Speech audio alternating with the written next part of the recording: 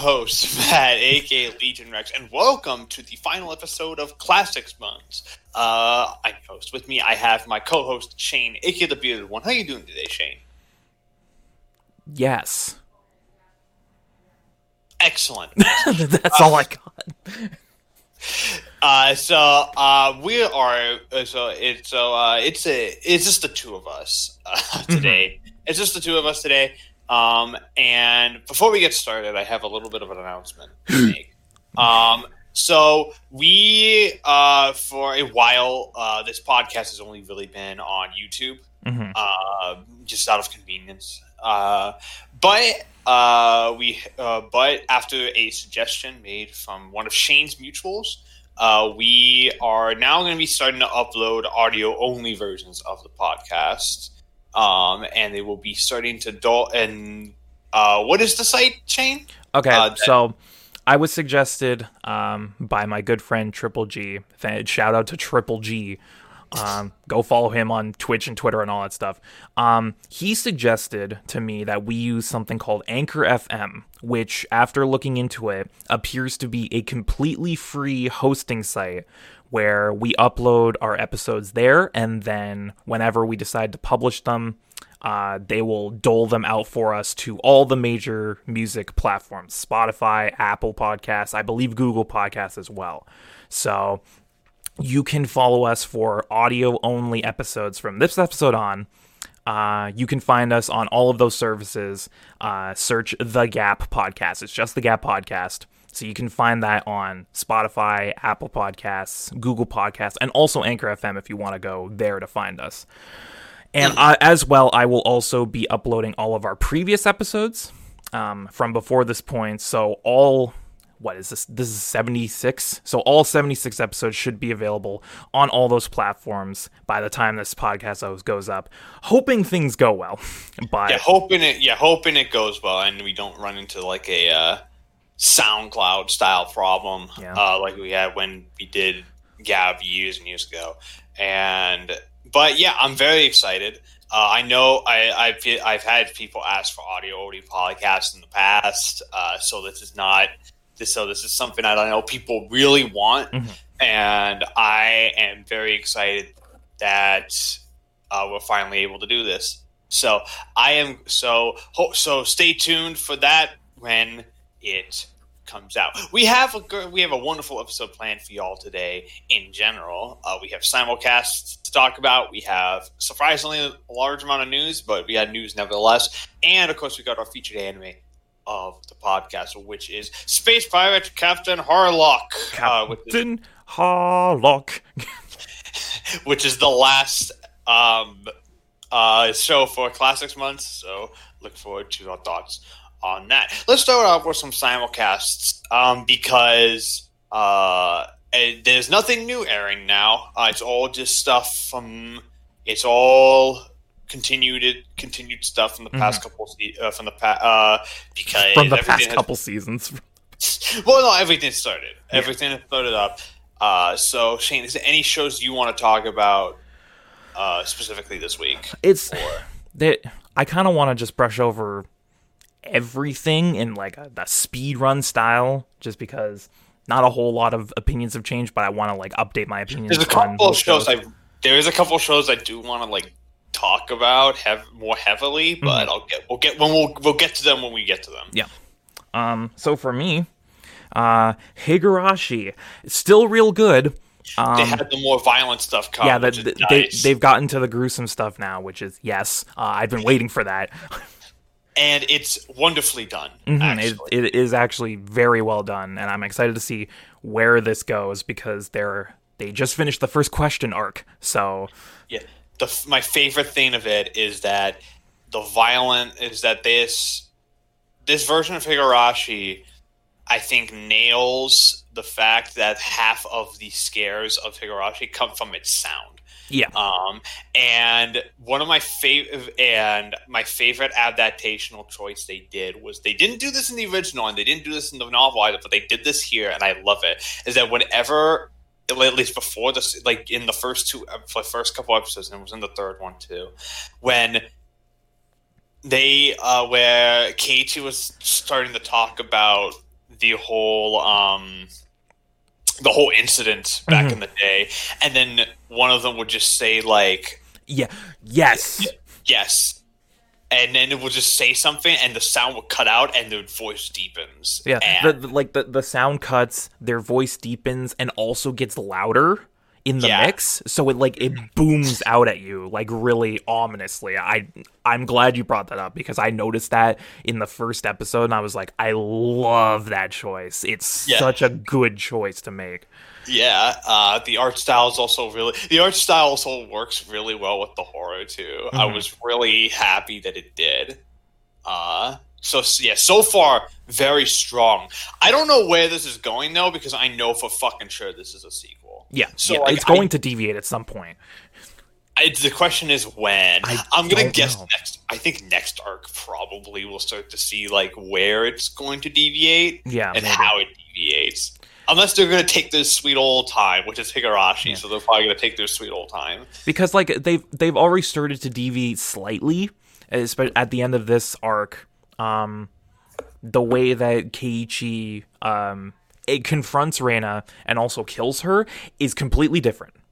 Yeah, it is. It's completely different, and it's disgusting. I love. Shout out to whoever thought like the black oval over the stab wound was a good censoring choice because it's just there. It's like my favorite thing about Higurashi is that the show is so violent that you can't escape the fact that like censoring is going to do absolutely nothing. And my favorite thing is like, imagine part of me when I saw the censoring, I'm like, we know it's a stab wound like show, like it's not going to do anything. Imagine watching the original Higurashi with a censor.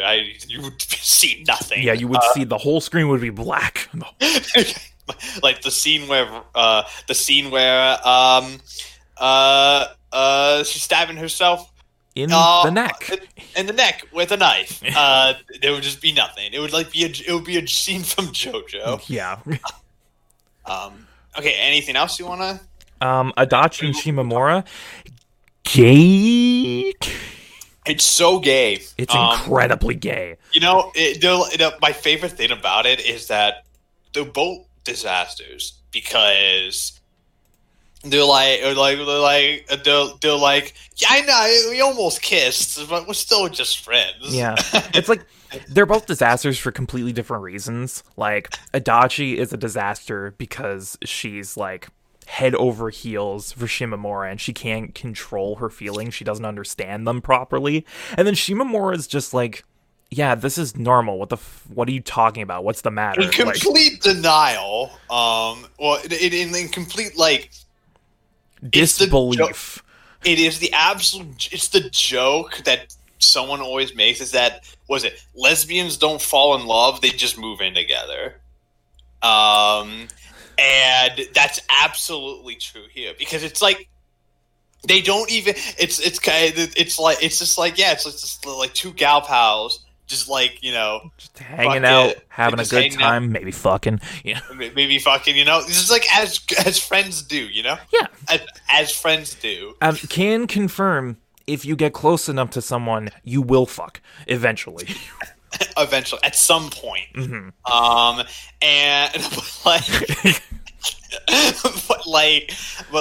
I love the animation of this show too. So. It's a gorgeous show. I love the art style. And again, remember what I said last time? How everything looks like overly like shiny or it like glistens.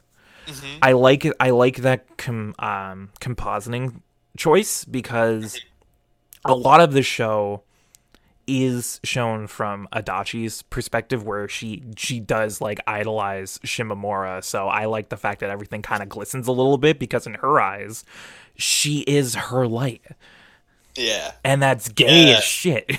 It's so gay, and I love it. I love it. I love it. What do we talk about next? Akudama. Akudama. Okay, yeah. This is one of the ones I want to go in depth on because this is already 3 episodes in. It's one of my favorite shows of the year. I'm just going to, before you go a little deeper, and I'm just going to quickly get my like brief thoughts out there. This is exactly my shit. Like, anyone who knows me knows that I love big dumb action, cool character designs, cyberpunk aesthetic, neon colors. Like, this is...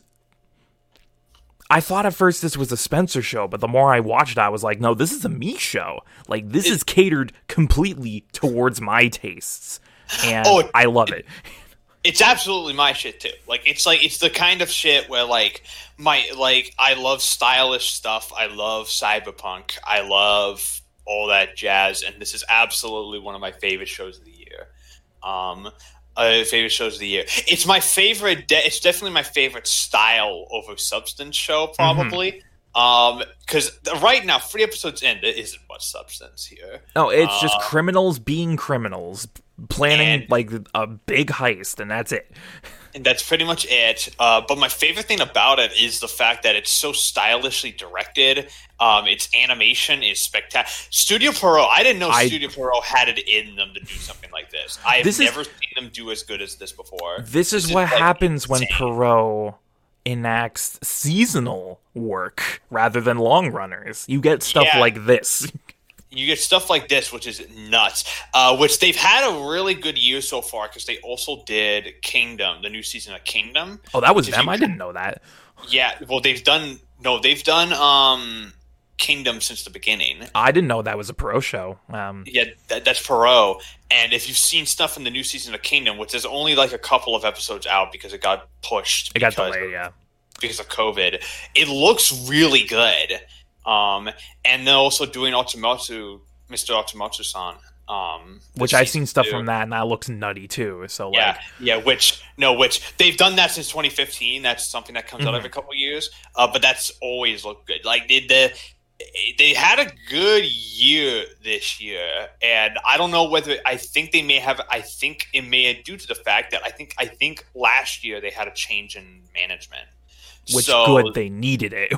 They absolutely needed it. Like even Black Clover is kind of Black Clover has been very consistent lately, which is good to see because that was a disaster. Boruto as well. Like Perot has definitely stepped up their game, which I'm really happy about. And also, I think the other thing that makes Akudama really great is its cast.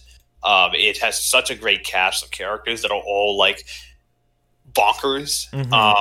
Who's your favorite so far? I love Brawler a lot. I love the tag team of Brawler and Hoodlum. Yeah, I love the fact that Hoodlum just straight up lies to him that like, oh yeah, I'm a badass. I've killed like 1,000 men and my sentence is 500 million years. And Brawler just goes with it. So they're like the tag team like bro duo, and I'm like, ooh, I love them. My favorite thing is like Hoodlum is like the guy who does all the talking. Brawler's just an idiot who likes to punch things. Yep.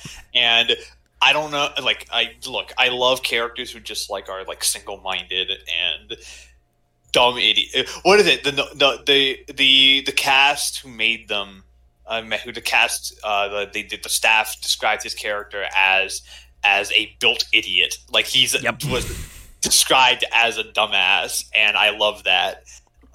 So he's probably my favorite so far. I also really love. Sorry to interrupt. But I also really love Swindler. Yeah, same.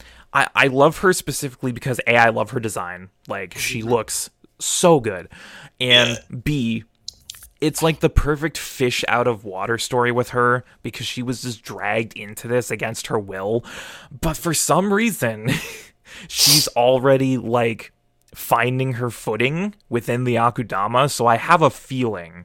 I'm like, it's probably not going to amount to anything. It's probably just she's really good at adapting to like bad situations. But my headcanon is that there's something that she's hiding from us. Yeah, same. Because I'm like, how would you go from like normal ass civilian to super criminal so easily? Like the transition seemed like fairly smooth. So I'm like, what are you hiding? Yeah, I also love how every episode of the show is named after a American film. And they're not chosen randomly. They actually relate to the episode title. The most recent episode is called Mission Impossible. Yeah. And it's a fucking heist episode. They have to break the security system, which is exactly what fucking happens in Mission Impossible movies. And next week's episode is called Speed, so I assume there's going to be like a getaway or a chase. A bus. A bus that has to go over 50 miles. Fucking Keanu Reeves shows up. I mean, Cyberpunk, so it would work. Yeah, exactly. I was going to say, it's all just connected to Cyberpunk 2077. Yeah, it's all just... lo and behold, after everything's all said and done, Akudama was just a promotional show for Cyberpunk. I don't know whether I'd be mad or, like, impressed. Even though they already have a promotional anime in the works for Cyberpunk. It's just... They do. I remember that. But yeah, what else are we talking about? Because... Kaisen, still real good. I haven't actually seen the new episode of Kaisen yet. Oh, then you're missing out on Best Girl. Yeah, I haven't seen her. Yeah, I know she's going to be Best Girl because I saw her at the end of episode 2, and I was like, I already love you. Let me just say this: Kugisaki for Waifu of the Year. Ooh, Waifu of the Year. Yeah, I know. I think I already know my. I already have my Waifu of the Year. But I'll need to. There might need some competition now. Then. Yeah. But yeah, Kaisen was real good, and I'm really looking forward to this week's episode, because this is the point in the manga where things really start to get going. So good, yeah, we're in, boys. Yeah, I know next episode is like So like I'm excited. I'll need to watch it because I haven't seen it yet. Yeah. What else? What else have we got? Haikyuu, which you don't watch because you're not caught up, had one of its best episodes in the past week with Tanaka. Oh, Tanaka. Nice to see him again. Like, you know how Tanaka seems like the most underdeveloped or the least focused on member of the team? Guess what? He had a whole episode to himself. Nice. And it was really good. It was one of the best episodes they've ever produced, honestly. Dragon Quest. Dragon Quest is really good. I'm so shocked at how good this show is. Yeah. This is I know it's based on like a manga from the 80s. 80s, and it's the best kind of shonen. It's like a perfect. It's basically Dragon Ball, but in Dragon Quest Code of Pain. Yeah, and I love that. The animation is great. And, yeah. Like, it's just a ton of fun, and I love the cast. I love the lead. Mm-hmm. Dai is great. Dai is great. Dai is absolutely great. And I think what sold me, I was already sold with the first episode, but it was episode 3. We didn't talk about it last time, but the third episode is what really sold me on it. Mm-hmm. The training episode. Yeah, that's the one that really sold me. Because I love good training stuff in shonen, and that was a good training episode. It really does have that timeless feel to it, not only because it's Dragon Quest and that's like a legacy series, but also because it does conventional shonen tropes so damn well. Like that training episode, I think, honestly, was the best episode so far. Yeah, it's so good, and it's got ridiculously good direction and animation. For Toei, I'm waiting for when it drops. I'm waiting for when it just like because apparently Digimon's already at that point. So yeah, Digimon's at that point. I've heard Digimon also went off a cliff with this story too.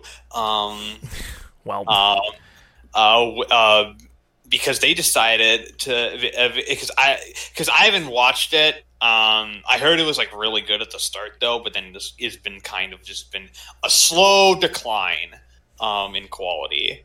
So which sounds a lot like Digimon Adventure 2. Yeah.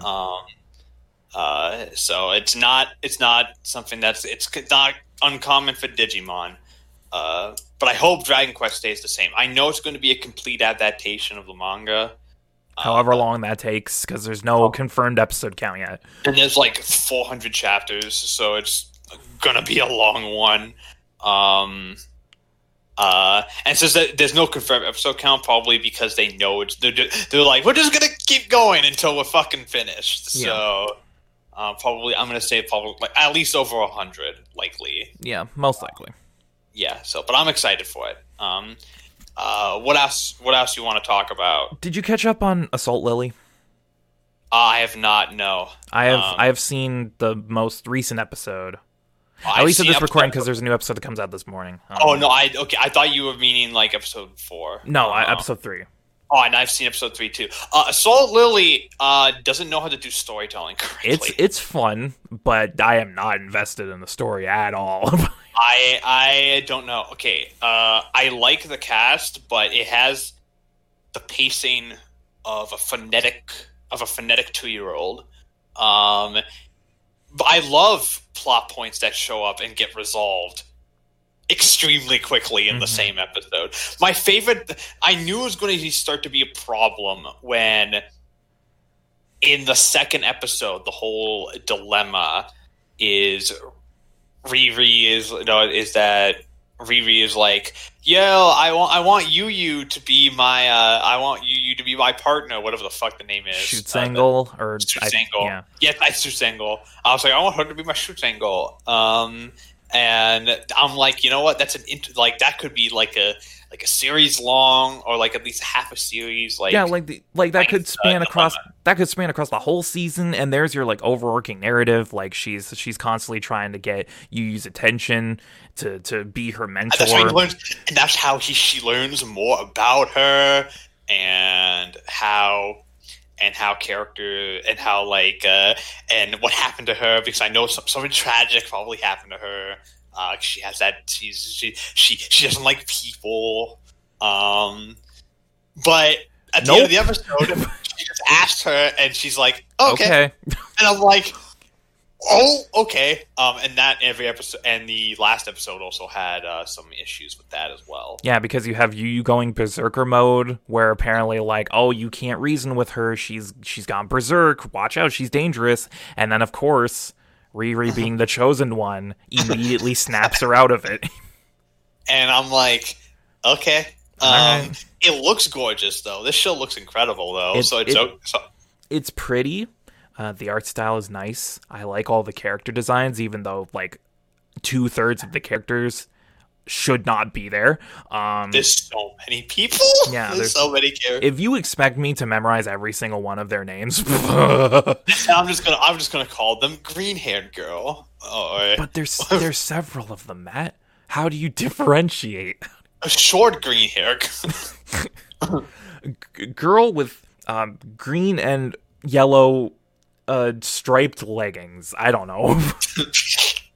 The show doesn't know how to. No, the major thing that's keeping me from dropping it is I like the cast. I like the main cast quite a bit, and I think it looks really gorgeous because there's one scene in episode 2 that looked like something from Fuck It, Kill Annie, and I was like, yeah, no, the show is Shaft just flexing their animation prowess, and I'm happy for that. I said from the beginning of this, because I was the one who was iffy on the story stuff to begin with when Riri was self-monologuing to herself for 5 minutes. But I said from the beginning, if the story is nothing special and it's just the dumb action show of the season, I won't mind, because I'll still watch it for the dumb action. Whether or not I get invested in the story is another thing, and so far, yeah, the story hasn't really grabbed me as much as I think it wants me to. There's also no confirmed episode count yet. Yeah, I noticed that, and I'm like, which makes me think it might be double core. Which I don't know if I can get through 2 cores of this. Double core? It might be double core. I don't know. I don't know if I can get through 24 of this, man. I don't know. Or 20 or 26. Who knows? We'll see how that goes when it goes. What else do we got? Did you watch the new Hype Mic? Because I did not. I did not know, but I want to. Okay. I usually watch that on Fridays, and that's because that comes out. That comes out Fridays. Did you watch the new Taiso Samurai? Did you see episode 2? I did not watch episode 2 either. I was busy there too. Me neither. Mostly because I went to watch it, and the Roku app on Funimation just said, no, we are not going to. When episode 3 hits, I'm going to watch both of them. The Roku app was like, no. You do not watch. We're not going to load it. Error occurred. No. Not today. When episode 3 hits, I'll watch Taiso. When episode 3 hits, I'll just watch both of them in succession. I know the big one you want to talk about is Wandering Witch, so yeah, that's what let's talk about Wandering Witch. There's a lot of debate going on right now about this show in particular right now. This is the big talked about show of the season, for a lot of reasons. Initially, it was because this is such a cute show. It's a little cute witch show, and then episode 3 happened, and it's death, doom, grim, just stuff that you would see out of Mushishi or Kino's Journey, and a bunch of other stuff. What did you think, Shane? Because this episode has people divided. You either love it or you hate it. There's definitely a visceral reaction to here. So what did you think of it? I am on the side of loving it because, and I said this to you guys in side chat, anyone who thinks that a show with as much of an open concept as this one wasn't going to tackle darker subject matter at some point is frankly delusional. I knew it was going to happen eventually. You can't have a show like this and not have it go darker at some point. I didn't expect it to go this dark, but I don't mind it. I, in fact, think episode 3 is the best episode so far. I agree. I absolutely agree. I thought it was fan-fucking-tastic. And it's the perfect example of what I want to see in a show like this. It's morally complicated. It leaves you with a lot of questions, no easy answers. I like how Elena is not exactly a role model as a protagonist, which is really refreshing to me, actually. A lot of that seems to be people's biggest issue, is that Elena could have solved this problem, they argue. And my rebuttal, Matt, is no, she couldn't. The first one, she couldn't do anything because it was already happening when she got there. There was nothing she could have done to stop this. And then the slave one, she could have tried to. But then there was she could have tried to, but she's stuck in a situation where she literally can't. Yeah. Do anything. Like I said to you, the only way that you're able to free a slave is to A, buy them off of their current owner, which she did not have even close to the money to be able to do, or B, kill him. And she was definitely thinking about it, but she couldn't do that in front of his son. That just wasn't an option. So it was, there's I love this episode for the fact that it's morally complicated and it leaves you thinking the implications afterwards. There's a lot of thought-provoking stuff here. I don't know. I do kind of agree with the complaint that the first 2 episodes, that it does kind of clash in tone with earlier stuff. It definitely could have eased into it a little better. Maybe had a couple episodes 3 or 4. 3 had a story with a darker undertone, and then episode 4 have a story that's a little more darker, and then make this episode 5 where it just goes completely grim. Have a gradual transition in tone. Especially when I know from the light novels is that there's one really grim story every light novel, and one really happy story every light novel. That's what he tries to do, at least, the author. Meaning that the next episode might be lighter than this, which could backfire, I think, because then it's well, what tone is this fucking show? Yeah. But I do. but I do like the mix of tones, actually. I don't think that's going to be a problem, especially when it's this well animated, this well directed. This well written. This well written. Just great stuff across the board. And it just makes me earn to rewatch like stuff like Kino's Journey and Mushishi, which I really love. So I'm loving this, and it's probably, and I don't know if it's my favorite show of the season. Me neither. It's definitely up there, but absolute favorite, undecided yet. Undecided. We'll need a couple more weeks, I think, because there's a lot of good stuff this season. Yeah. Anything else? I think we covered pretty much everything. All right, Matt, sit the fuck back. I know you want to talk about Golden Kamuy. I have a mighty need. I think this might be your favorite show of the season, actually. Golden Kamuy. So, anyone who's been following me on social media knows that I've been on a bit of a Golden Kamuy kick lately. I rewatched both seasons. I've been reading the manga. And I've been keeping up with the third season. And I'm just going to make a noise. It's going to be one of those things. I'm going to make a noise to sum up how I feel about this show. Okay, all right.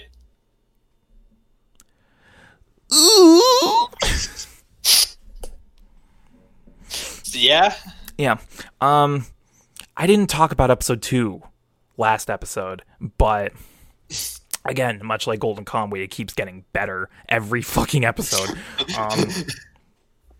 Episode 2 works for a lot of reasons, mainly because it's that perfect mix of serious and stupid that Golden Kamuy loves to do, because the gang get caught in a bathhouse after being chased by a wolverine. And they're like, what do we do? There's a wolverine outside. We can't do anything. So they're like, fuck it. Banya. And they just strip naked, and they're just being naked in the bathhouse. And it's great. But the thing I really like about episode 2 is all of the stuff they do with Sugimoto, because it reminds me a lot of what they did in episode 17, which devoted fans of the podcast will remember me talking about this 2 whole years ago, where I talked about the episode where Sugimoto and Ashurba get caught in a windstorm, and they talk about Sugimoto's past and what he used to be like before the war. And it shows that was one of the only times we see Sugimoto vulnerable, because he's built up to be this like tank, this brick shit house that you just can't hurt, you can't knock down, you can't do anything to this guy.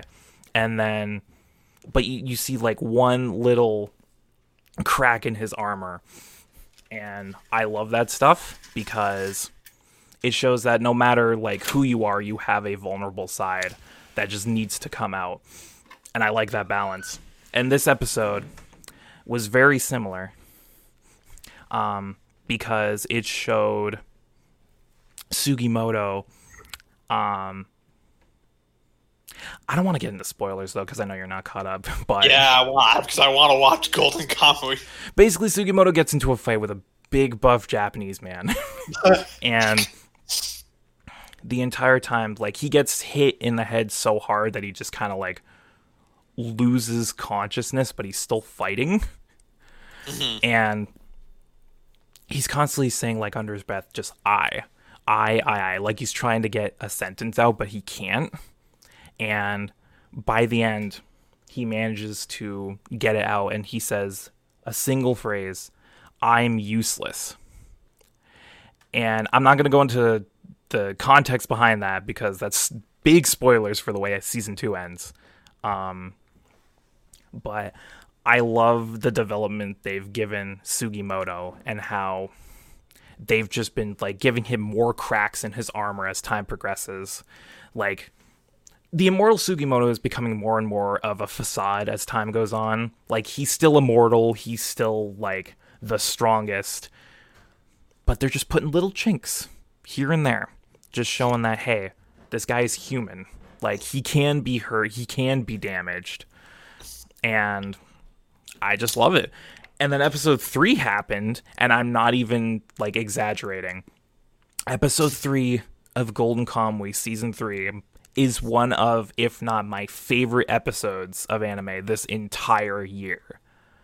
Not yet. Imagine we're only on episode 3 of Golden Kamuy for Season 3, and it'll probably just get better from here. Literally, I have been seeing people on Twitter talking about this episode, and they're like, you think this episode's good? You ain't seen nothing yet.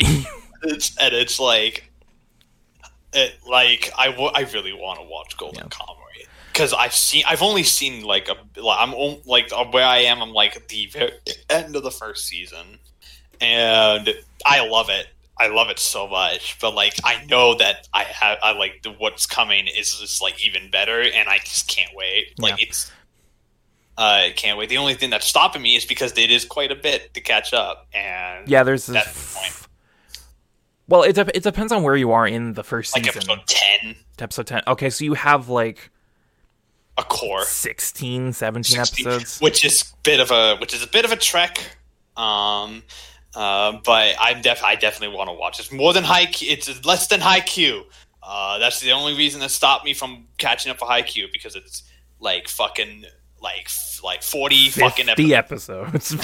And I'm like, I'll wait for that. But episode 3 is one of my favorite episodes of anime this year because it's a flashback episode, and this is something they started doing in season 2, where they started doing flashback episodes, and the flashback episodes are the best episodes of the entire show. Like, every single one of them is top notch, and this one might be the best one. I know it has stuff with Surumi. It has stuff with Surumi, but it focuses on Tsukishima's backstory, who is Surumi's right-hand man. And it delves into his backstory with, like, an abusive father and a girl that he loved, and you can probably tell where that's going without me saying anything. It's going into bad directions. My favorite thing about it, though, is that the story itself is told from different perspectives, including Surumi, which, if you know anything about Surumi as an antagonist, is a lying shit. So I love Surumi. I like, even if I haven't seen much of it in season 1, like the little I've seen of him, I kind of love Surumi. He is such a good antagonist.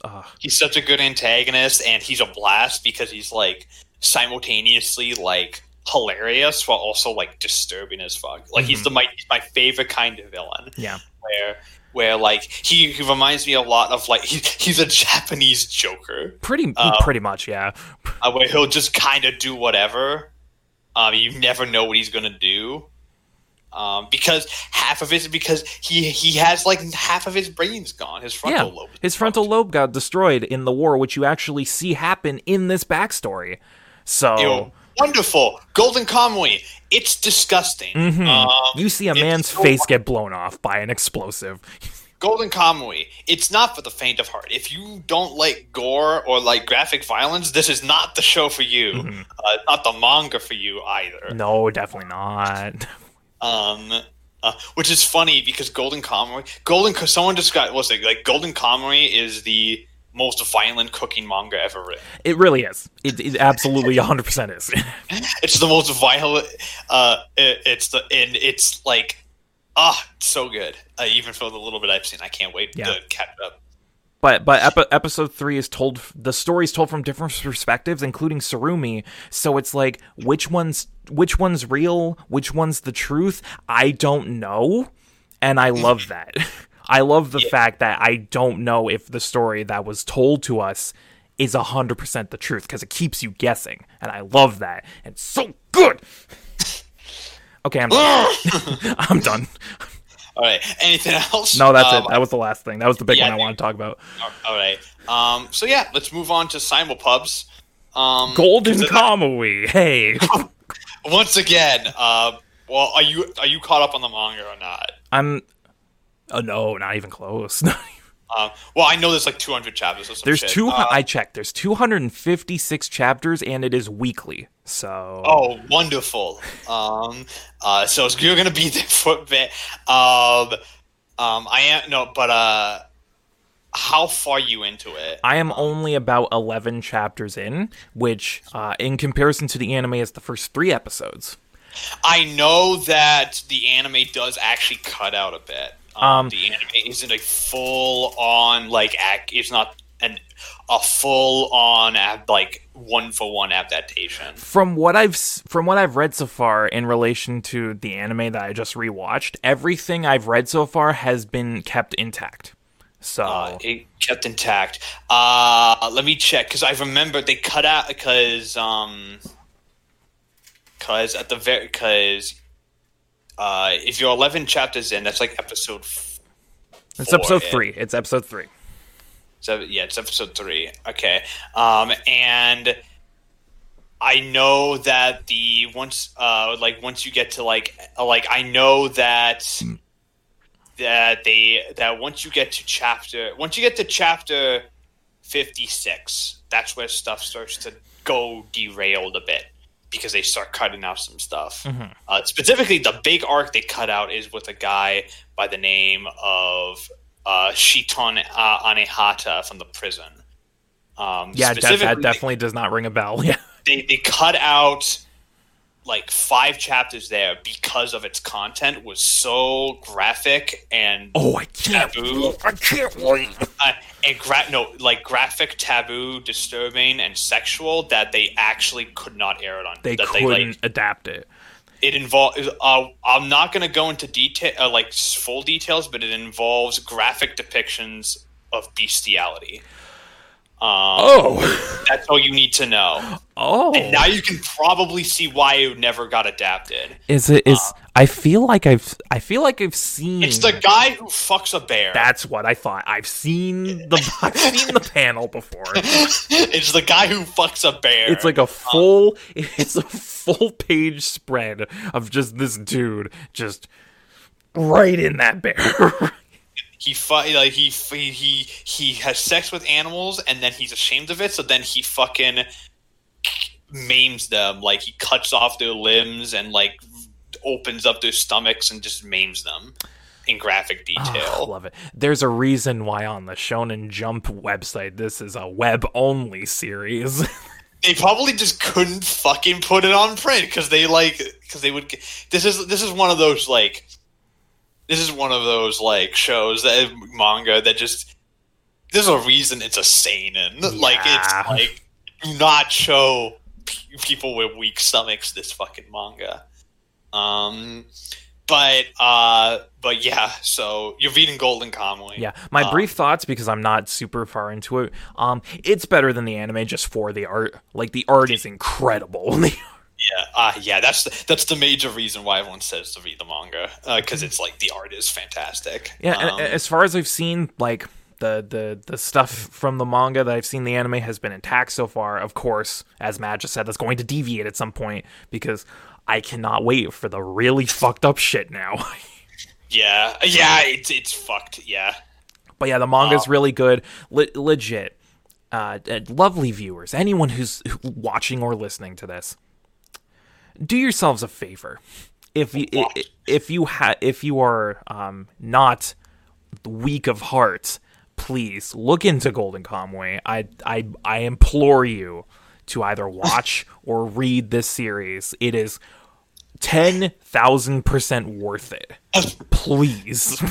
It's so good. All right. It's One Piece also came back. One Piece came back, and it was a good chapter. Did you read it? Yes, I did. It's so good. Yo, the Akazaya 9, they fucking up Kaido. They are fucking up Kaido, and I cannot wait for more. I can't wait for the second flashback all about Rio. Yeah, I can't wait till they do a flashback for each individual samurai. Well, look, One Piece has the pacing of molasses, so you will not be shocked. I would not be shocked if they did that. Yeah. But at the same time, I'm actually very excited to see if they do where they go here. I think what's going to happen is they're going to fight Kaido. They're going to fuck him up a bit, but then he's going to get a last minute boost, and he's going to be like, you can't kill me. And and then Luffy's gonna have to come in and save the day. Snake Man, I'm waiting for Snake Man. What if he just doesn't do Snake Man this I arc? will kill Oda. You will kill Oda. I will kill him.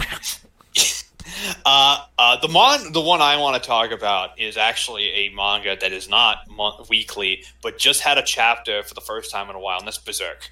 Yep. Okay. Go for it, Matt. Go for it. Berserk is back, and I'm so happy it is, because this newest chapter is a chapter that reveals questions decades in the making. It is a big revelatory chapter, probably the biggest they've ever had. We find out where the Skull Knight comes from. We find out what the God Hand actually are. We learn some of the backstory involving involving Void, who, if you've seen or know Berserk, is the guy with the brain. Is the big brain man. And it's a big revelation. It's only 16 pages. It's not a long chapter, but it answers so much. And the art is incredible. As always. As per usual with Berserk. It's just like the best looking thing that came out. It's like so amazing. I'm just sitting here listening to you talk about this, and I'm like, yes, I understand everything you're saying. Yes. You need to read Berserk. I really do. I really do. You need to read Berserk because it's so good, and my favorite thing about this chapter is that it answers everything we need to know, but it also raises more questions too. That was like, okay, so we know where the God Hand comes from, we know where Void comes from, which the whole thing about the God Hand is that we thought they were like gods at first, but now there's the implication that the God Hand age and die. So what the fuck are they? And I know they're going to answer that soon. I know that's something they're going to answer because Berserk's been very good about answering stuff. But I'm very curious to see where it goes now. Well, yeah, as you so eloquently put in our Discord, this is the best 16 pages of manga you have read all year, which is extremely high praise coming from you. It is abso-fucking-lutely the best manga chapter I've read all year. To be fair, though, it's Berserk, and Berserk is Berserk. It's so good. It's my favorite manga for a reason, and this chapter only continued that, showed exactly why it's my favorite manga. Still waiting for that those new Hunter x Hunter chapters, Tagashi. Yeah, still waiting on Hunter x Hunter. At least Berserk updates consistently every single year. Mario just takes a while because his art is complicated, he's old, and he's making other Berserk stuff. So understandable. What is Togashi doing? He's just on his ass playing Dragon Quest. Living off of residuals, like a little bitch. Look, if you were married to the author of Sailor Moon and lived off residual, you wouldn't want to do anything either. That's fair enough. But in any case, Berserk was really good. Berserk was fantastic. That's all I really want to talk about because everything else is everything else. All the weekly stuff is still really good. Not much to say there. Black Clover is actually really good right now because they're revealing Asta's backstory, and I'm like, they're getting into more of the devil stuff. I'm gonna wait until it's done to talk about Black Clover, the flashback stuff with Black Clover. I want to wait till it's done, which it should be done this week. Black Clover pretty fast when it comes to that stuff. But next podcast, I'll go into more detail about the Black Clover stuff because some of the revelations that they've had are fucking nuts. And I want to talk about them. But I'm going to wait until the Asta backstory is done. Or at the very least, the Asta stuff, some of the stuff with Asta is done. So that way we can fully dissect it. Yeah. And yeah, I think we're done with Simul stuff this week. For this week. Long Simul discussion. Well, yeah, there was a lot of stuff. Yeah. So let's move on to our pieces of news. Our first piece of news... Do any of them involve Golden Kamui? No, none of them do. Damn it. Our first piece of news involves another show you do like, though, and that's Demon Slayer. Oh, yes, I heard about this. Demon Slayer made big headlines the past weekend, because the Demon Slayer film opened and just annihilated Japanese cinema. So here it is. The Box Office Mojo website reported on Monday that Demon Slayer. The Demon Slayer. I just imagine Tanjiro as a train. Thomas the Tank Engine with Tanjiro's face on it. Choo choo. Dude. Fucking water breathing, 12th form. Reported on Monday that the Demon Slayer Kimetsu no Yaiba, the movie Mugen Train film, had the highest opening weekend globally for the October 16th to 18th weekend. The film sold 3,424,930 tickets, because remember, Japan counts tickets. Not yen. They count tickets, and which earned around 4,623,117,450 yen, which was about $43.9 million in the first 3 days.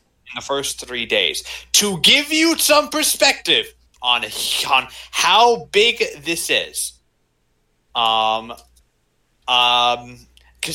like a time for some of my random movie knowledge. Random movie knowledge. The movie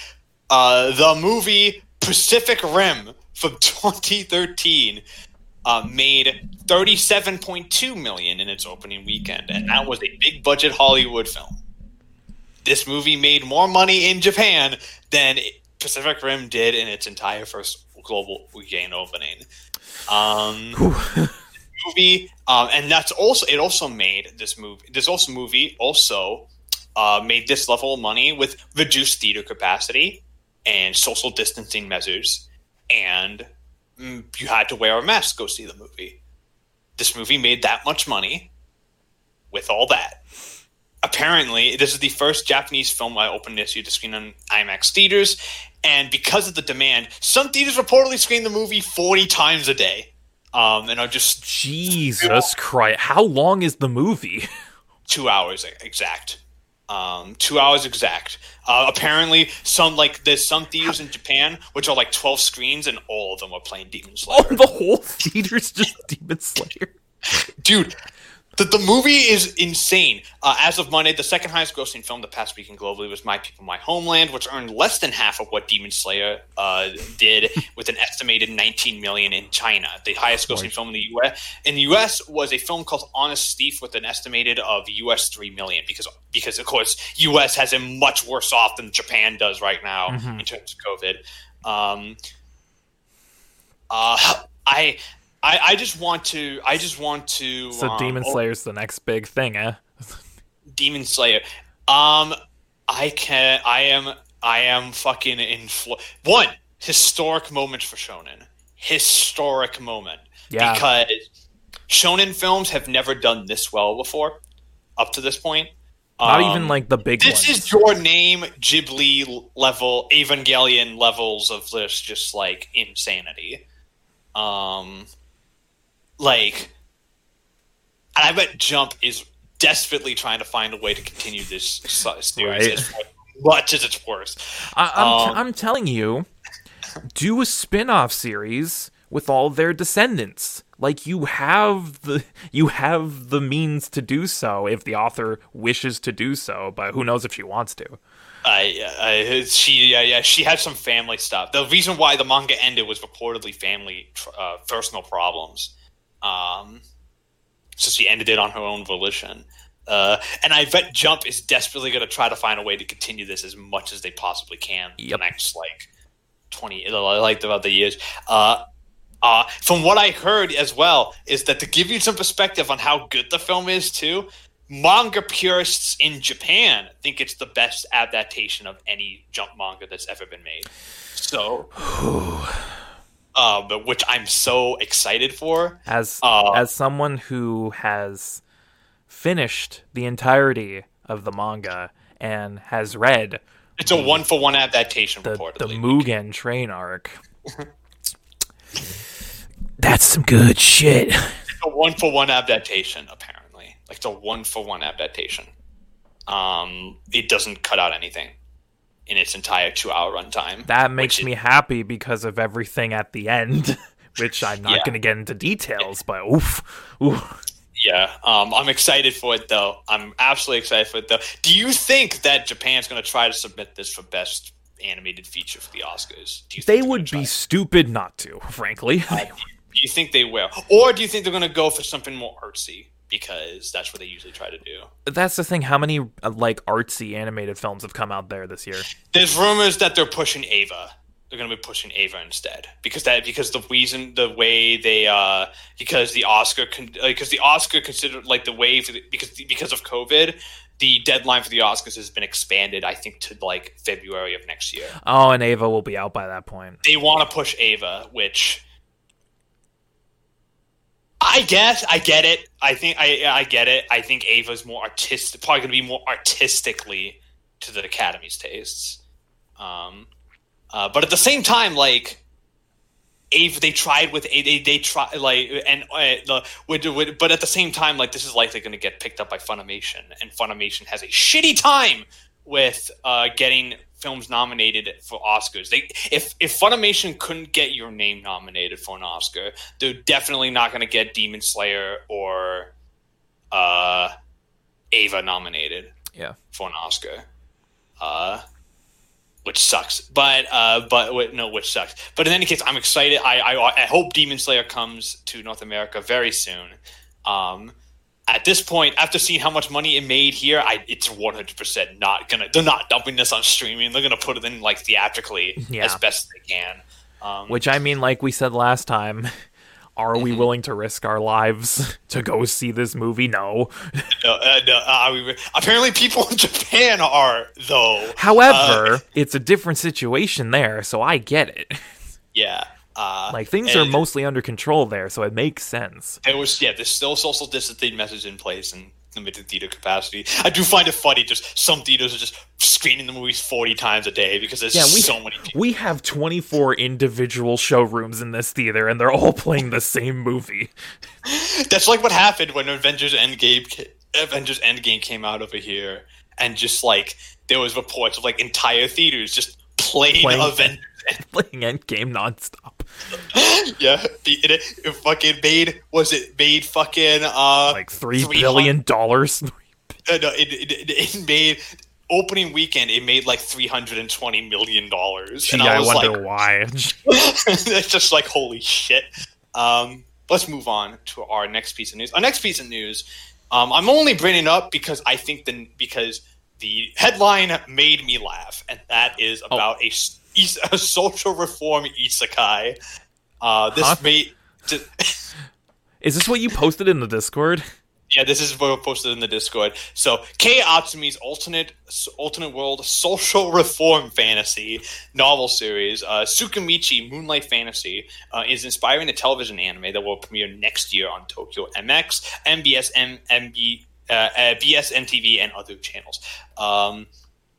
The fantasy centers on Makoto Misumi, the ordinary high school boy who's summoned to an alternate world as a brave warrior. Well, unfortunately, the goddess of the world said with the saying, "Your face is ugly," stripped him of his title, and banished him to the outermost fringes of the wilderness.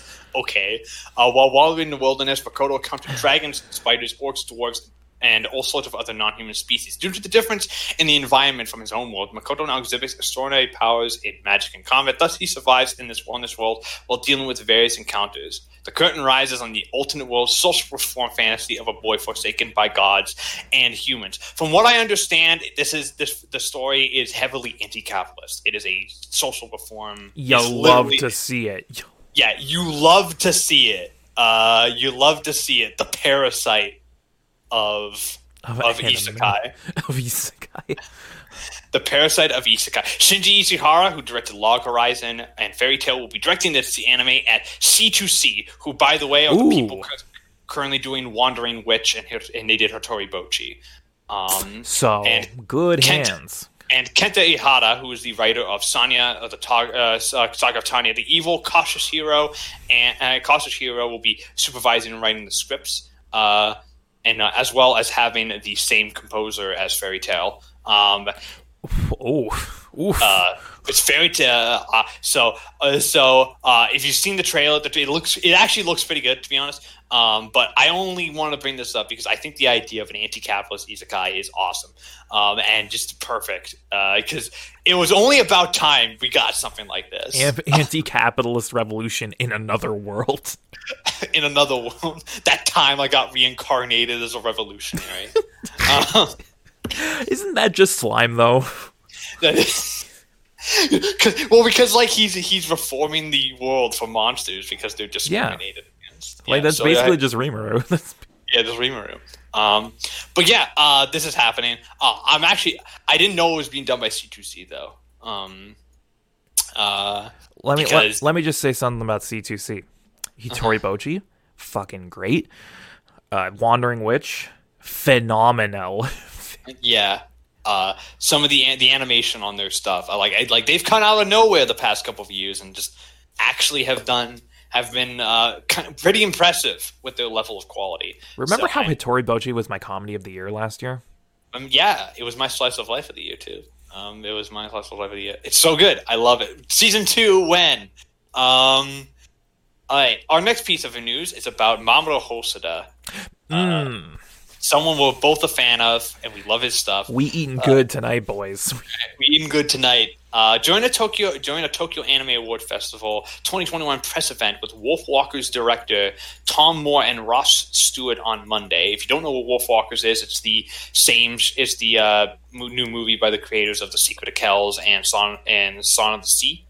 So it's an Irish animated film, and apparently it's fantastic. And it's on fucking Apple, I think. Apple TV Plus. Yeah, I think so. Unfortunate. Unfortunate. Anime director Mamoru Hosoda revealed that he's currently working on his next work and that the storyboards are just about done. He added that his studio is about to begin full-fledged production, and he hopes that audiences will get to see it soon. Hosoda's latest anime film is Mirai, which opened at number 2 at the box office in Japan on July 2018. The film won the Animation of the Year Award at the 42nd Annual Japan Academy Prizes in 2019. The film also won the Best Independent Feature category for the 46th Annual Anime Awards and was nominated for Best Animated Feature at the Academy Awards. So Hosoda's next film, I know it's gonna I know it's gonna be about. I have insider information on what it's about. Okay, we have leaks straight from the source. All right, Matt, what do we got? It's going to be about a family dynamic in a slightly fantastical setting, and it may or may not also involve time travel. It's shocking. Just shocking. Here's the thing about Hosoda. Hosoda's a lot like in that he makes movies about one thing. He literally does the same thing over and over again, with different characters and situations. And we eat every single one. Yeah, it's I'm very excited though. I hope it's as good as Mirai and Wolf Children were. Because those are my favorites of his. I've come around on Mirai since we covered it. Have you been thinking about it? Yeah, I've been thinking about it. I'm like, you know what? I feel like I was a little too harsh on it. It's so good. It's so good. Like it's really good. It's really good. And Mirai has like this. It has this real charm to it, and it's just really like it's got the like timeless feeling to it, and the animation's incredible. The music is incredible. I loved Mirai. But yeah, so Hosoda's next movie is coming probably in the next 2 years, year or so. I can't wait for it. I will see it as soon as possible. Mm-hmm. Our next piece of news is also about a movie, and that's specifically about KyoAni. Did you watch Sarune, right? Oh yes, I watched the whole thing. I did not, unfortunately. I wanted to, but I didn't. But the official Twitter account for the Sarune anime revealed on Thursday that the franchise is getting an anime film project. The anime premiered in Japan on the NHK General Channel in October 2018. Sentai Filmworks licensed the anime and streamed the series on Crunchyroll and High Dive with an English dub. and there's no other news of that about the film other than it is happening, and that we don't even know who's directing it either. But we just know it's happening. So KyoAni is now playing the game of every anime, every property they have is getting a movie. Yeah, just every single one. You watch Sarune. Do you think a movie could work? I think it could, and I don't doubt KyoAni's ability to adapt this into a film properly, because holy shit. It's ironic that this news came out when it did, because literally right before, like the day before that dropped and you posted, I was like, man, I really liked Sarune. Like they dubbed it, right? And I went on High Dive and I saw, yeah, they fully dubbed it, including the OVA. And I'm like, I should rewatch Sarune. And then this happens. And now you're like, maybe I will. Maybe I will. Who knows? Gives me an excuse to use my fucking High Dive account. Yeah, so like, it's so like, but do you think a movie does it end in a way that doesn't make does a movie make sense? A movie makes sense. A movie makes sense if it's a direct continuation, because it did end. It didn't end. It's like and I think you'll understand it when I use this term. It was like a conclusive cliffhanger. Oh, so it ended in a way that they could have continued. That they continue it if they so desire. Yeah, it's a definitive ending for that season, but they leave it open for more. So yeah, I'm hoping they do get. So I'm hoping to finally watch it when this comes out. Who knows when this is coming out? It's nice to see KyoAni actually just finally rebound. It seems like they're back in the swing of things, which means that. Not only that, because which means that we're likely probably going to get the free film coming soon. Yep. The new free film. We're probably going to get this. We're going to get that new original anime they're coming out with, which is set in like 1910 and 1920. And most importantly, we're going to get season 3 of Sound Euphonium. Yes. Which fuck yes. Which. Inject it directly into my veins. You still need to watch Liz and the Bluebird. No, I need to watch the movie too. Yeah, I have it. I have both of them on Blu-ray. Once COVID is done, come over to my place. When's that gonna be, Matt? Though, when is it? Soon, Shane. They said that 6 months ago. Scream. But in any case, that is happening. Our final piece of news is about Netflix. As it always is. And they have announced new partnerships with anime companies. New partnerships. Tell me more. Netflix announced comprehensive business alliances with anime studios NAS, who did Infinite Dendrogram and ID Invaded.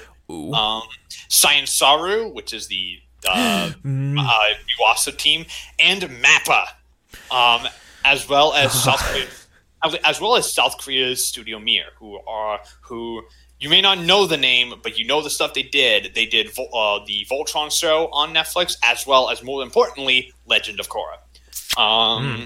Netflix previously announced partnerships with Production IG's sister company Wit Studio, and Bones in 2018, which resulted in such anime such as Great Pretender, Carol on Tuesday, and Dragon Pilot Hisone and Masotan. I still need to watch Dragon Pilot. Still need to watch that. In 2019, Netflix announced similar partnerships with Anima, Sublimation, and David Production. Sublimation produced the recent Dragon's Dogma anime series on Netflix. Ew. And while Wit Studio is producing the Vampire in the Garden original anime series, and David Production is doing that CG, whatever the fuck its name is. That's Yeager? Yeah, whatever. Yogurt? Yeah. Yogurt? Go-Gurt? Go Blast? I don't know. Go Blast? Go Shogun? What if, like... It's a remake of Go Shogun. I was going to say, what if it's just a ruse and it's like, nah, just kidding, it's a remake of fucking Shogun. Go Shogun. In CG. Its name is Spriggan, by the way, so we were completely off. Wow. I feel stupid now.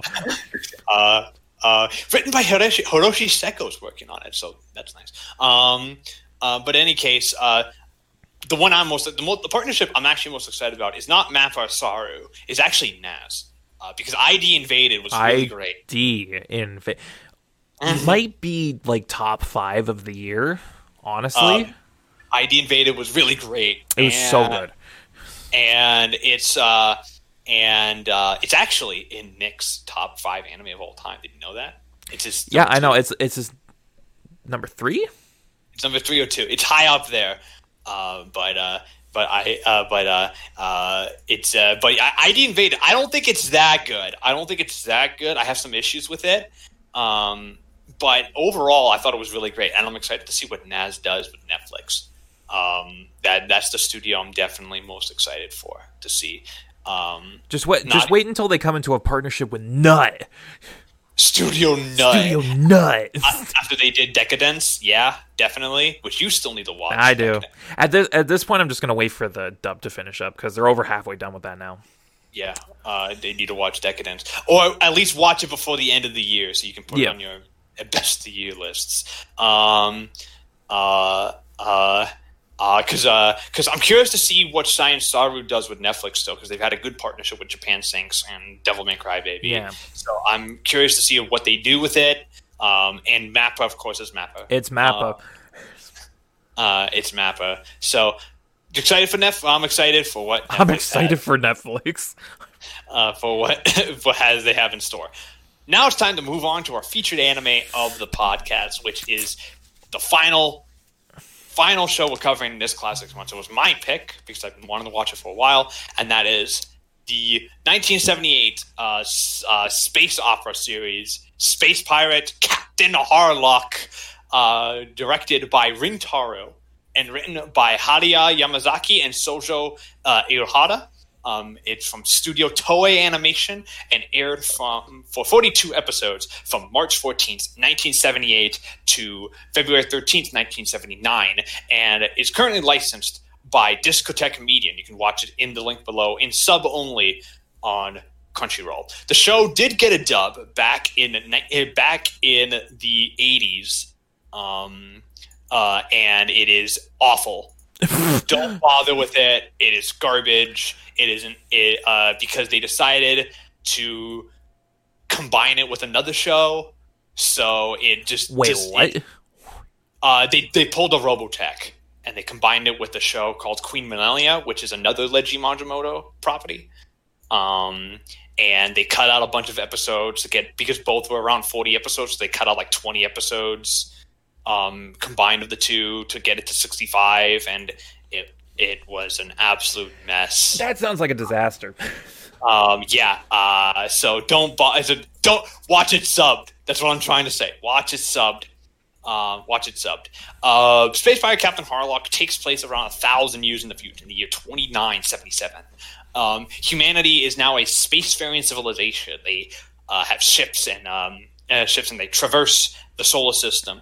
But unfortunately, all is not well. Humanity is run by a dictatorship, an authoritarian state, who give the populace everything they want, but in return take pretty much everything. They have them constantly under fear. And the subliminal messaging we follow specifically Harlock, Captain Harlock, who is a space pirate who rebelled against the government due to his current hatred of what humanity has become, and he is on the starship Arcadia is helping to be a revolutionary against those in charge. He soon discovers, though, that humanity is under threat by something much bigger, an alien race known as the Mazone, who are a mysterious race of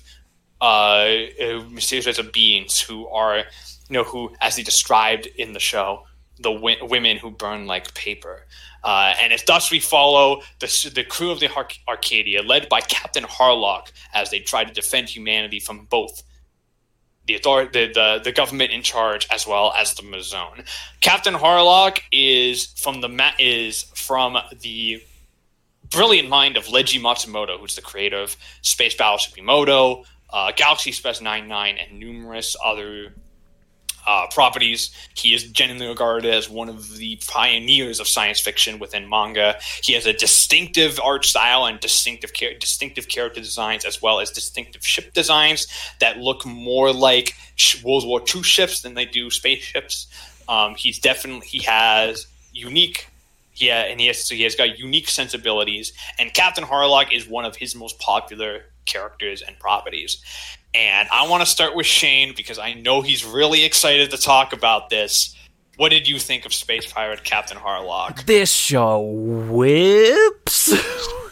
Like, if you want a pure space opera epic, look no further than Captain Harlock, because it's got everything you would want in a good sci-fi. It's got cool ass technology design. It's got a really likable and a rich cast of characters. It basically says, yo, the government is bad, which I'm all for. Yeah.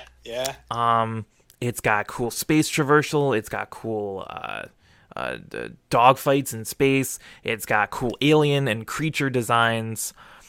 And it tells a really deep and overarching story. And honestly, this was generally one of the biggest surprises I think we've had this year, because I was expecting it to be good, but not this good. It's one of those shows where you're unaware of its like true level of quality until you actually sit down and experience the whole thing all the way through. And I'm just going to put it out right now, and I'm sure Matt's going to agree with me. This is the best show we've covered for Classics Month. Hands down, easy. Yeah, easy. I loved this. I fucking loved this. This is everything I want in a show. I describe this show as it is a space opera mixed in with a classic swashbuckling adventures film. Because while it has elements of space opera, it spans multiple planets and an entire solar system and numerous characters, it also has the element of a classic adventure story with a swashbuckling lead, because there's still pirates. Yeah, there's space pirates. It's space pirates. So if you like Pirates of the Caribbean, you'll probably love this. It's just in space, and it's got a ton of it's. The thing that and because of that, I love its style. I love how well this show is directed. I love its universe. I love its design. I love how after 42 episodes, I still want more. I still want more of this, and I know there's a lot more of Harlock. I know there's a lot of it. But I'm curious to check out more. Let's talk about favorite episodes, because I don't know what Shane's going to pick. Because I don't know what Matt's going to pick. Shane went through every single episode of the show and just kept saying, "This is the best episode." No, this one is. It just got better for him. I said this in our side chat. Around like episode 15, 16, it hit a Golden Kamuy-esque streak where every subsequent episode just kept getting better and better. So there's a lot. There are many options to choose from here because there are so many great ones. But my favorite episode, the one that stuck out to me the most, is the second to last episode, episode 41. Duel the Queen versus Harlock. That's a good one. That's a good one. I love it for several reasons. One, because this for all intents and purposes is the climax of the show, because they finally go up against the main Mazone fleet, and Harlock finally confronts the Queen, and there's a lot of cool action, not only just in spaceship fighting, but also hand-to-hand combat where the Harlock and the Queen get into a sword fight, and it rules. But I also love the moral implications of this episode as well, because one thing I was not expecting, and I think Matt can agree with me here, they don't beat the Mazone. They don't. No. They don't beat them, which I No, love. they don't beat the Mazone. Harlock basically makes the Queen surrender, and then the main fleet just kind of fucks off. And I love that subversion of expectations, especially this late into the show. When you've been watching for 40 plus episodes, you expect them to just wipe out the entire fleet and drive them to extinction for the sake of Earth, but they don't. And I think that fits beautifully with Harlock's character, because Harlock, for the entire show, has been shown as what I like to call a radical pacifist. Like, he does not wish to fight if he doesn't have to, but he drives himself to fight for the sake of what he's trying to protect. Yeah, so he's shown as very merciful, very forgiving, and he would rather spare the Mazone if they would agree to his terms. Most of the time they don't, so he's forced to take drastic actions. Yeah. In this case, his pacifism, his mercifulness actually works. He drives off the Queen and the main fleet without having to drive them to extinction. Mm-hmm. And I really like that subversion, because honestly, I didn't know what to expect from the show going into it, and up until the end, I still wasn't expecting this. So there's a through line with how it deals with its storytelling and its turn of events. But also, I like the moral ambiguity of Harlock and the crew of the Arcadia fighting all these Mazone, because once he confronts the Queen, he's confronted with this like really gruesome image of all the Mazone that they've killed up until this point, and this is basically thrown in his face, like, these are all of my people who you've killed, and you have to live with this. Yeah. And I love that, because it really makes you think about the Mazone as a race, as a species. Mm-hmm. Because sure they're violent, sure they're hostile, but it really shows, especially with the Queen, that they're just trying to survive. Just like any other race, any other species out there. Yeah. They just go about that survival in very drastic ways. So it's like, is Harlock the bad guy for killing all these Mazone? Was he really just protecting Earth, or was he just slaughtering an innocent species that were just trying to find a new home? Like, I love those questions, and this show poses a lot of them, specifically in this one episode where it comes to a head. And honestly, if it ended here, I would have been absolutely 100% satisfied. Yeah, and then they have an epilogue episode, which is also great. Mm-hmm. My favorite episode is the one which I think which to me was the episode which I would already love the show, but like this was an episode that when I saw it, I'm like, I love everything about this show now, and that's episode 31, the Arcadia's Secret History, which is the backstory episode. The backstory episode. You learn so much here. Was this the one with the cowboy planet?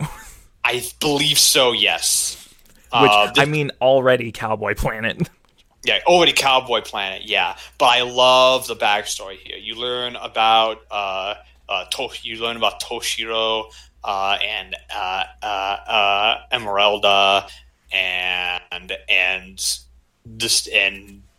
Harlock's connection to them, and it's just and more about where Mayu came from, and I love how the show. This more goes into just how I love how the show reveals its exposition and information, as it continues. Also, like, this entire episode pretty much gives you everything you need to know about these characters, where they come from, and how they all connect. And you go back and watching the episode, and you go back and think about some of the stuff in the early episodes, and stuff starts to make sense. Stuff starts to add up. Because, like, prior to this point, like, one of the things about the show that was different was that, like, the ship had, like, a mind of its own, almost. It had a sentience.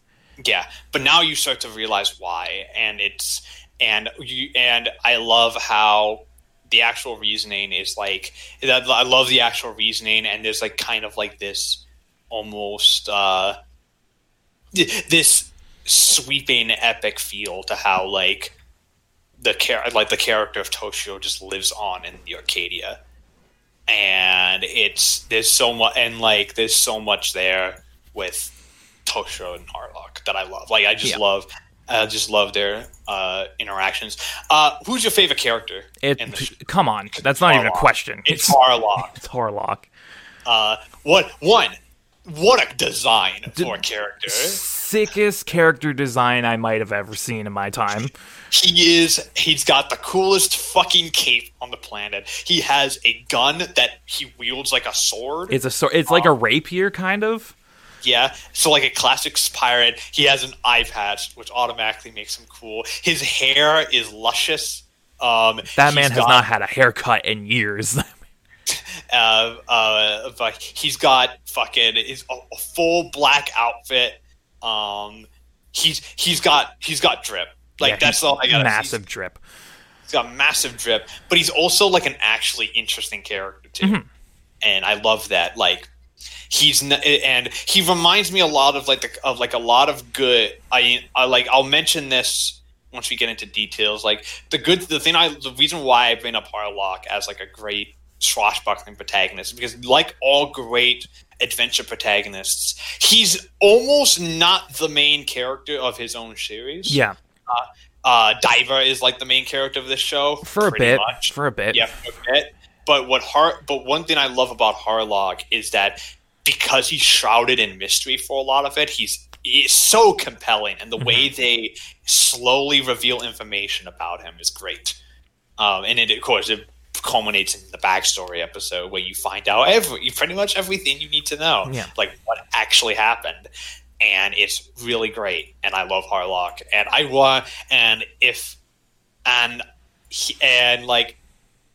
also he's a badass, and he is so cool.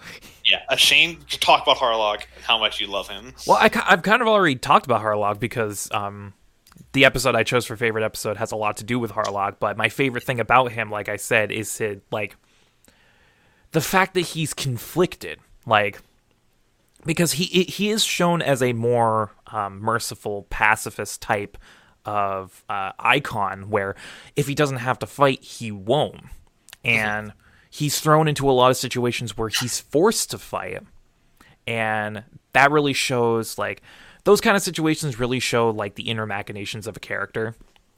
And for most of the show, Harlock is very conflicted between, protecting the planet that, not that he loves, but that houses Mayu, and protecting the potential future of that world. But at the same time, he doesn't want to kill the Mazon if he doesn't have to. And I like the fact that the show focused a lot on that aspect of his character and showing, like, kind of this internal struggle of Harlock, whether or not this is the right thing to do. And the way he goes about everything is just so cool. And his sword is a gun. Yeah, his sword's a gun, and it's the coolest shit. And he flashes that cape, and man, that cape. Yeah, that is the coolest damn cape. Yeah, I love his design. It's just an instantly iconic design for a character. Now let's talk about least favorite, and I'm gonna take this off as mine first because I'm kind of cheating. Is it? My least favorite character is the entirety of the Earth Senators. Every single one of them. That's the my entirety answer of the Earth government.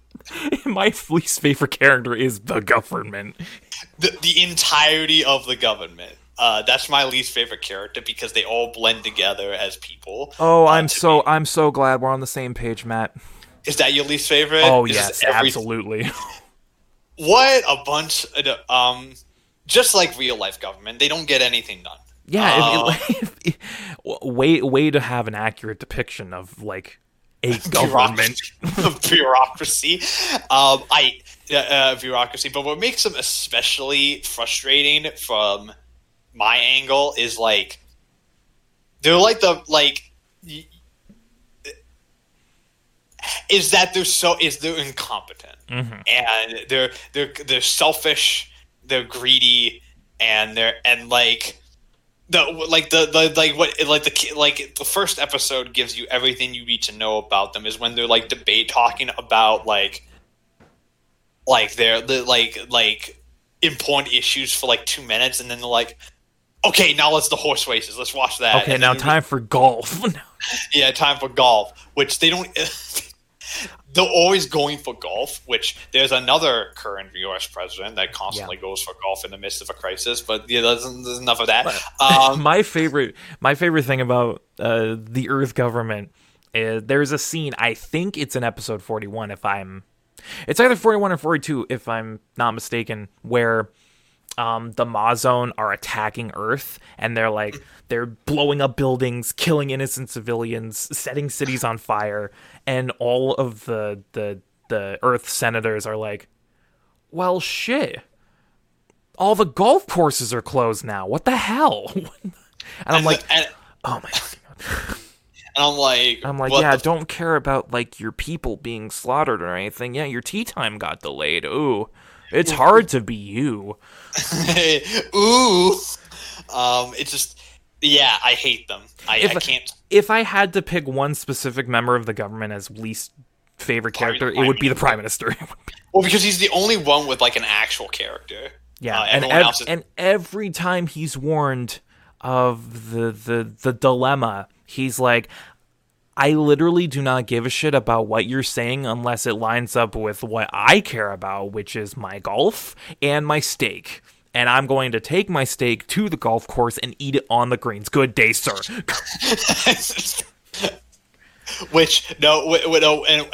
every time I see him, I'm just like, go away. I don't like him. He's bad, stinky. Bad. Government stinky.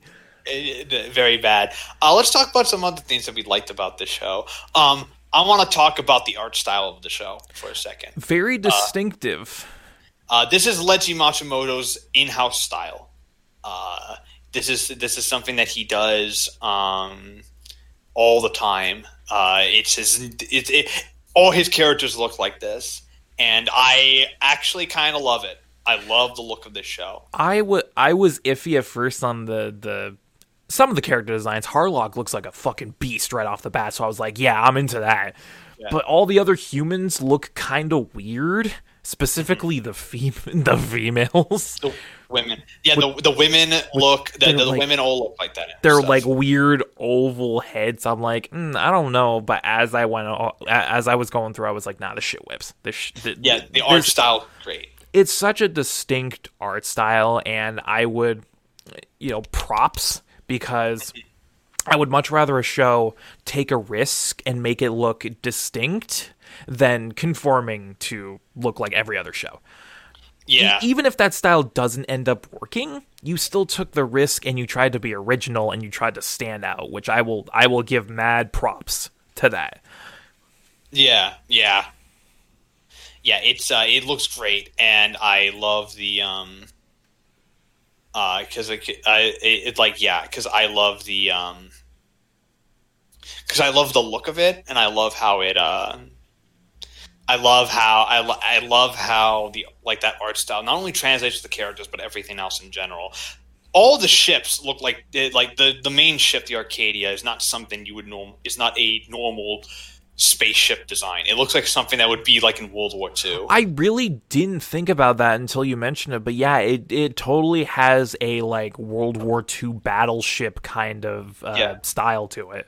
Yeah, keep in mind that Harlock is from the same people who Yamato, which is straight up a battleship. And I love how Harlock uses I love how Harlock uses its designs to its advantage. It's a very distinct looking series, and the animation itself from 1978 looks pretty damn good for the time. Mm-hmm. There's some wonky moments. There's some wonky, but it's not nearly as wonky as you would think.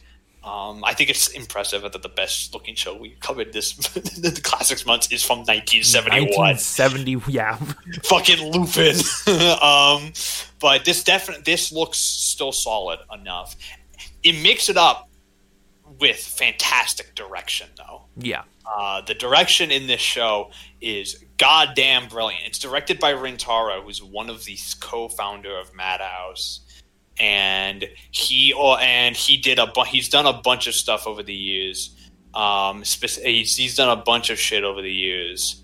But this is his big claim. This was his big claim to fame as a director. This show, and what his direction job is fantastic.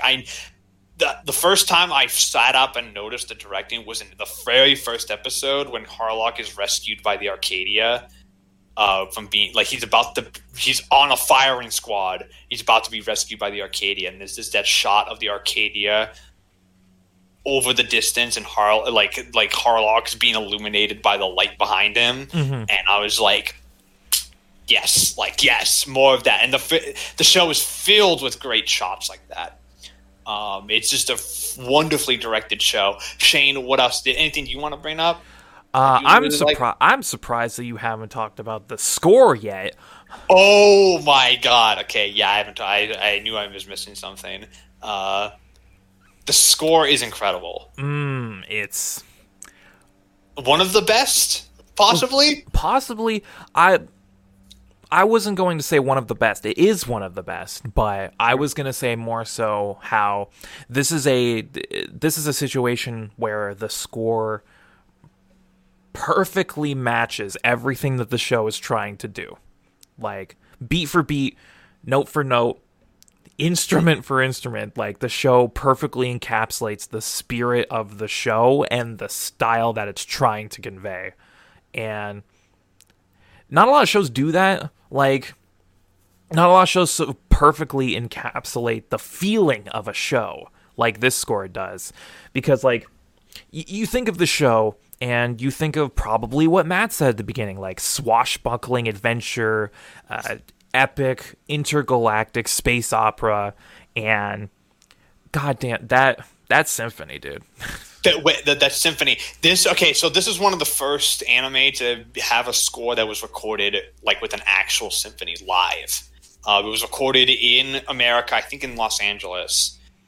Every track you hear is an actual symphonic score that they've recorded, a composition, and it's, oh my god, it sounds amazing. Like even just oh my god, it sounds so even just the Harlock theme alone sells this score. But yeah, every single track whips. Every single track whips. The OP whips too, because it's Sun has a sound to it, his soundtrack, but it's like it's Sun to symphony. And the score itself is the score was composed by Seiji Yokoyama, who also did the score for Saint Seiya, and Saint Seiya's score is also symphonic, and it's also incredible. And oh my god, I think Harlock's score blew me away, and it's one of my all time. I think it might be I think it's one of the all time greats. Now listening to it, it just to me, I want more symphonic scores like this. Yeah, just give me all the symphony stuff because it sounds amazing, and it gives me goosebumps. It gives me goosebumps, and it's so good. The Harlock theme in particular is really good. When you first hear that theme, the theme of Harlock, but it's no music. It's literally like a pirate shanty. Yeah, and then they add the music onto it afterwards. Yeah, and it's perfect. When it first shows up too, and you just see the slow reveal of the Arcadia, and it's like, ooh, yeah. And once they add the music, it's really booming, really ominous, kind of intimidating, and it fits because it's about a pirate crew, yeah, which are meant to be that way. Yeah. And I don't think we haven't mentioned the fact that all the crew of the Arcadia are great. Literally. There's a lot of background characters that don't do anything. They're just there. But the ones that they do focus on, they're all given just the right amount of time to be like properly developed. A lot of them have backstories that are usually very tragic. Yeah. Like, in particular, I can think of Chief Engineer Maji. I think he has one of the sadder backstories with like, imagine having a family, like marrying a beautiful woman, having a child, raising a family together, and then find out that both of them lied to you and led you on the entire time. Like, imagine the heartbreak. Yeah. Some of my favorites. I love Mean May, the alien on the alien ship. woman. Yeah. So one unique design, and I love it. Wonderfully unique design and wonderfully unique, like traits, like the fact that that her race uses alcohol as an actual actual substance. Like, yeah, her diet is purely alcohol. Like, it just even back in the that's just how her species ate. They drank alcohol. And I love her design, but she's also like an actually good character because she is pretty much like the one confidant that Harlock has. Yeah. So you kind of understand. So you understand a lot from Harlock from Mime, and Mime, you also like understand a lot of Mime from Harlock, and they have like this really great camaraderie. Kay is really great, and her backstory with her father, and I remember I can't remember his name, but he's a dickbag. Yeah, he's a dickbag. I love Daiba as well. Yeah. Tadashi, who's great. He is pretty much like the second. He's basically the second lead of the show. Yeah. He's like the audience circuit of the show. Daiba was interesting because when the show started, I thought that he was going to be my favorite because his story with his father, the doctor, and it was the thing that hooks you. It was the thing that hooked me on the show. I was like, okay, this is really interesting. Let's see where this goes. And so Daiba's father is murdered by the Mazone to conceal their secrets, and he tries to get justice for his father by going to the government and being like, hey, we need to deal with this threat. And all the government officials are like, nah. And then so he's labeled as a traitor because he went to Harlock. And so it's a really interesting story where he's just trying to avenge his father, and in the process he is ostracized by his own planet. And so he goes aboard the Arcadia and becomes a crewmate of Harlock as a means to get his revenge. And I was like, okay, really interesting story so far. Let's see where this goes. And then for a while, he's just blinded by vengeance, and he's kind of one note, and I kind of did not like him at that point. He becomes really insufferable once he joins the Arcadia, at least for a good while, because all he cares about is avenging his father by any means necessary, and he just like tunnel vision all his blind rage right on the Mazone. Yeah. And he just becomes one note. That's his entire character for like the next 10, 15 episodes. And I'm like, okay, Daiba, you might become my, if it wasn't for the shady government, you might have been my least favorite, but thankfully he comes around. Yeah, he comes around a lot. And I like his development too. I like the development that he does get in that front. That front. I also love Mayu a lot. I do too. Mayu reminds me of the best. She's one of the.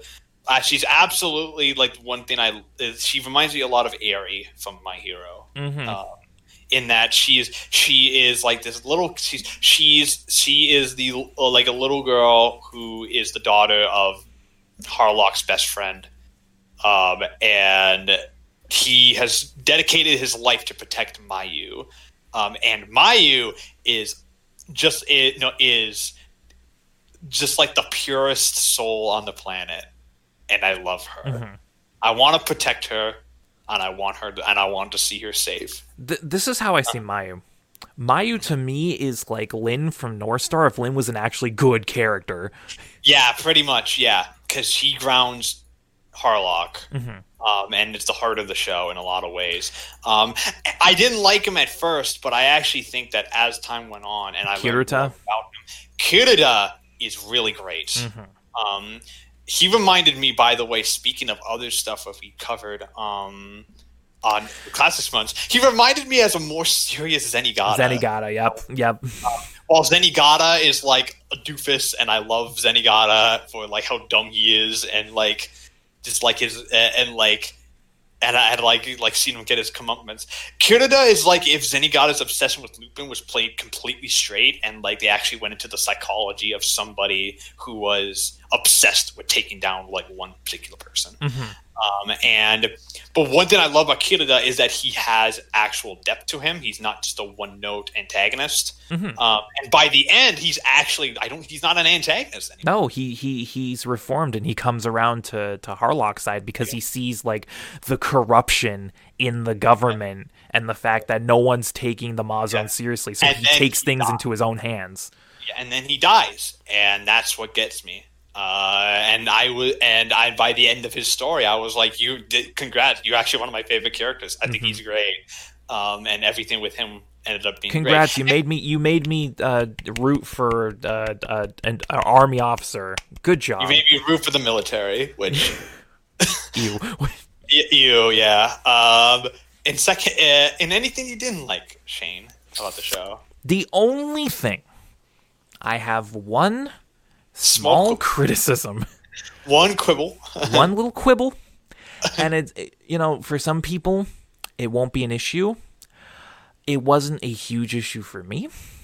But near the end, I could not deny it. The pacing of this show.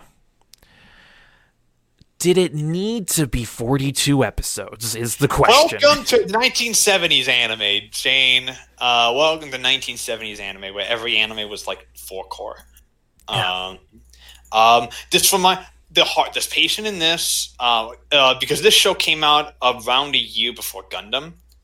And so I'm going to be comparing it to the original Gundam for a second. Just to give you some perspective, because that's 43, so it's like literally around the same length as Harlock. This is paced better than that, because at the very least, Harlock, I feel, does a much better job at balancing its episodic plots with its overarching story. Yeah. There's no filler here. In the 42 episodes. It's all connected somehow, and while some episodes may not advance the story, it all of them develop character if they don't. And they're all important. Gundam is 43 episodes and has a chunk in the middle which is all filler. So this is definitely better paced than that is. Yeah. And I can't say that I wouldn't. It's a weird thing where like I do agree that the pacing is a little bit wonky by the end, but at the same time I don't know what I would cut. It's like that weird thing of like, I don't know if you could have cut anything. Maybe you could have like shortened it to 39 if you really tried. But honestly, I can't really see them cutting anything. Yeah, and the problem is that I agree with that. So I can't see them cutting anything or anyone because everything ended up important. And from what I understand, it covered all 5 volumes of the manga pretty accurately. So it's weird. Because I 100% agree with you. Like, looking back on it, I would have a very hard time, like, hand-picking things to cut to shorten it. But by the end, it did still feel a little like it was dragging a little. So, it's a weird dilemma. Yeah, I think, yeah. But that epilogue was so good. That final episode was fantastic. Are we done? I think we're pretty much covered everything we want to. I assume you don't have any criticisms. I don't really. The only one I want to break, like I've only mentioned that the animation's a little wonky at points. But even then, like that's just a this is 1970s anime. Like, it's something you got to take into consideration with this kind of story. So time for final scores. 10. 10? Yeah, 10. Yeah. I love this. This was fucking great, and I want to watch more. I know Crunchyroll has Arcadia of My Youth. They have Arcadia of My Youth, and they also have the movie. So the movie, by the way, is before the Arcadia of My Youth movie. Before the series, yeah. Before the series. Okay, all right. To explain, I think this is important to understand about Harlock and Legi's work in particular, is that all of Legi's stuff is in a singular universe known as the Legiverse. But, and here's the but, every version of his stories is like its own thing. He doesn't care. Leiji Matsumoto doesn't necessarily care so much about continuity. So Arcadia of My Youth is technically a reboot of Harlock. It's not in the same universe as the original Harlock. Neither is Galaxy Express 999, which, even though despite the fact that Harlock is actually in Galaxy Express 999, neither and Space Battleship Yamato also technically is in the same universe, and Harlock's ship, the Arcadia, actually does show up in Space Battleship Yamato. But that's also in its own universe and doesn't actually connect to anything. So instead, it's like it's the Legiverse only connected because like some characters will like be in the same show, but like he just reuses characters. They'll make brief cameos. Not even brief. In Galaxy Express 999, Harlock plays a major supporting role. Okay, so it's just batshit. Okay. It's just batshit because Leiji Matsumoto, in his own words, continuity is for cowards. So bold claim. Bold claim. Basically, he just tells the story he wants to. Doesn't give a damn about how fans think about it. Which is extremely. Respect. I respect that a lot. As a writer, I respect that quite a bit. But I really want to watch Arcadia of My Youth because I've heard that's even better than the show. And it's and to get from what I understand, it's about like 3 generations of Harlock. So ooh. Like one of them is set in World War II. So like Matt. Yeah. My penis can only get so erect. Yeah, so but in any case, and that wraps up Classics Month. It's been a very fun time. We survived. We survived old anime. This one was particularly difficult because this, out of all of the themed months we've done for October, has been the most amount of content we've covered. Yeah, absolutely. Because old anime be long, but I pretty much I was surprised by how much I loved Harlock and Lupin in particular. Like those. Yeah. I'm most surprised by Harlock because I wasn't expecting it to be as good as it ended up being. But all the shows, with the exception of Go Shogun, had their merits. Again, with the exception but even with Go Shogun, I can appreciate the fact that it started so many careers, and also the movie was really good. So yeah, the movie was really good. So I really loved most of that. But now it's time. So of course, because it's the end of the month, next week we'll not have an episode. We're going to go back to our regular scheduled programming. Which means that it's back to picking our featured anime of the podcast. Last time it was a randomizer, which means that now it's me and Shane's pick, and it's Shane's turn to pick. Final pick of the year. Final pick of the year for the both of us. So Shane, what are you picking for us to cover on the podcast? You know the journey I've been through making this final pick. Originally, I had it set in stone as Devilman Crybaby. Many of you know was one of the biggest shows that came out in 2018. Won Crunchyroll's Anime of the Year. So, one of Shane's favorites of the year. One of my favorites of that year, directed by Yuasa. Really wanted to watch it, but in my escapades to get caught up on stuff that I've fallen behind on this year, I watched a little show that I was really into when I watched those first 2 episodes all the way back in January, and I recently got caught up on it and watched the whole thing, and fuck it, I want to talk about it now. So next time we're going to be covering the most recent show that we've covered on this podcast to date. The slice of life supernatural comedy drama series, Toilet Bound Hanako-kun. I'm so excited. I've seen this show already, so I won't need to worry about watching it. I'm watching it again because I want to. It's are you gonna read the manga too? I could. I could. Because I've read some stuff from the manga after the anime, and it gets I'm excited. So we're going to be covering Toilet Bound Hanako-kun on the podcast, and I'm very excited to finally talk about it. It will not be our final episode of the year, by the way. We have an episode. We have 2 episodes after that. So, so with that, I'm your host Matt, aka Legion Rex. You can find me on Twitter at Legion Rex, and you can also find me on YouTube at Legion Rex. With me, I also have my co-host Shane, aka the Bearded One. You can find him on Twitter at Bearded Gaming Network, where he'll post his dumb opinions about movies, games, and anime and all that stuff. He does a lot more of that now, posting his opinions on like anime and stuff. Yeah, I've started movies, and I've started a series on my Twitter called "What Are You Watching?" where periodically when I watch or read or play something, it could be any medium, I'll just briefly post my thoughts on what I've watched or experienced, and I'll ask you to reply with what you are watching or reading or playing. Just get discussion going.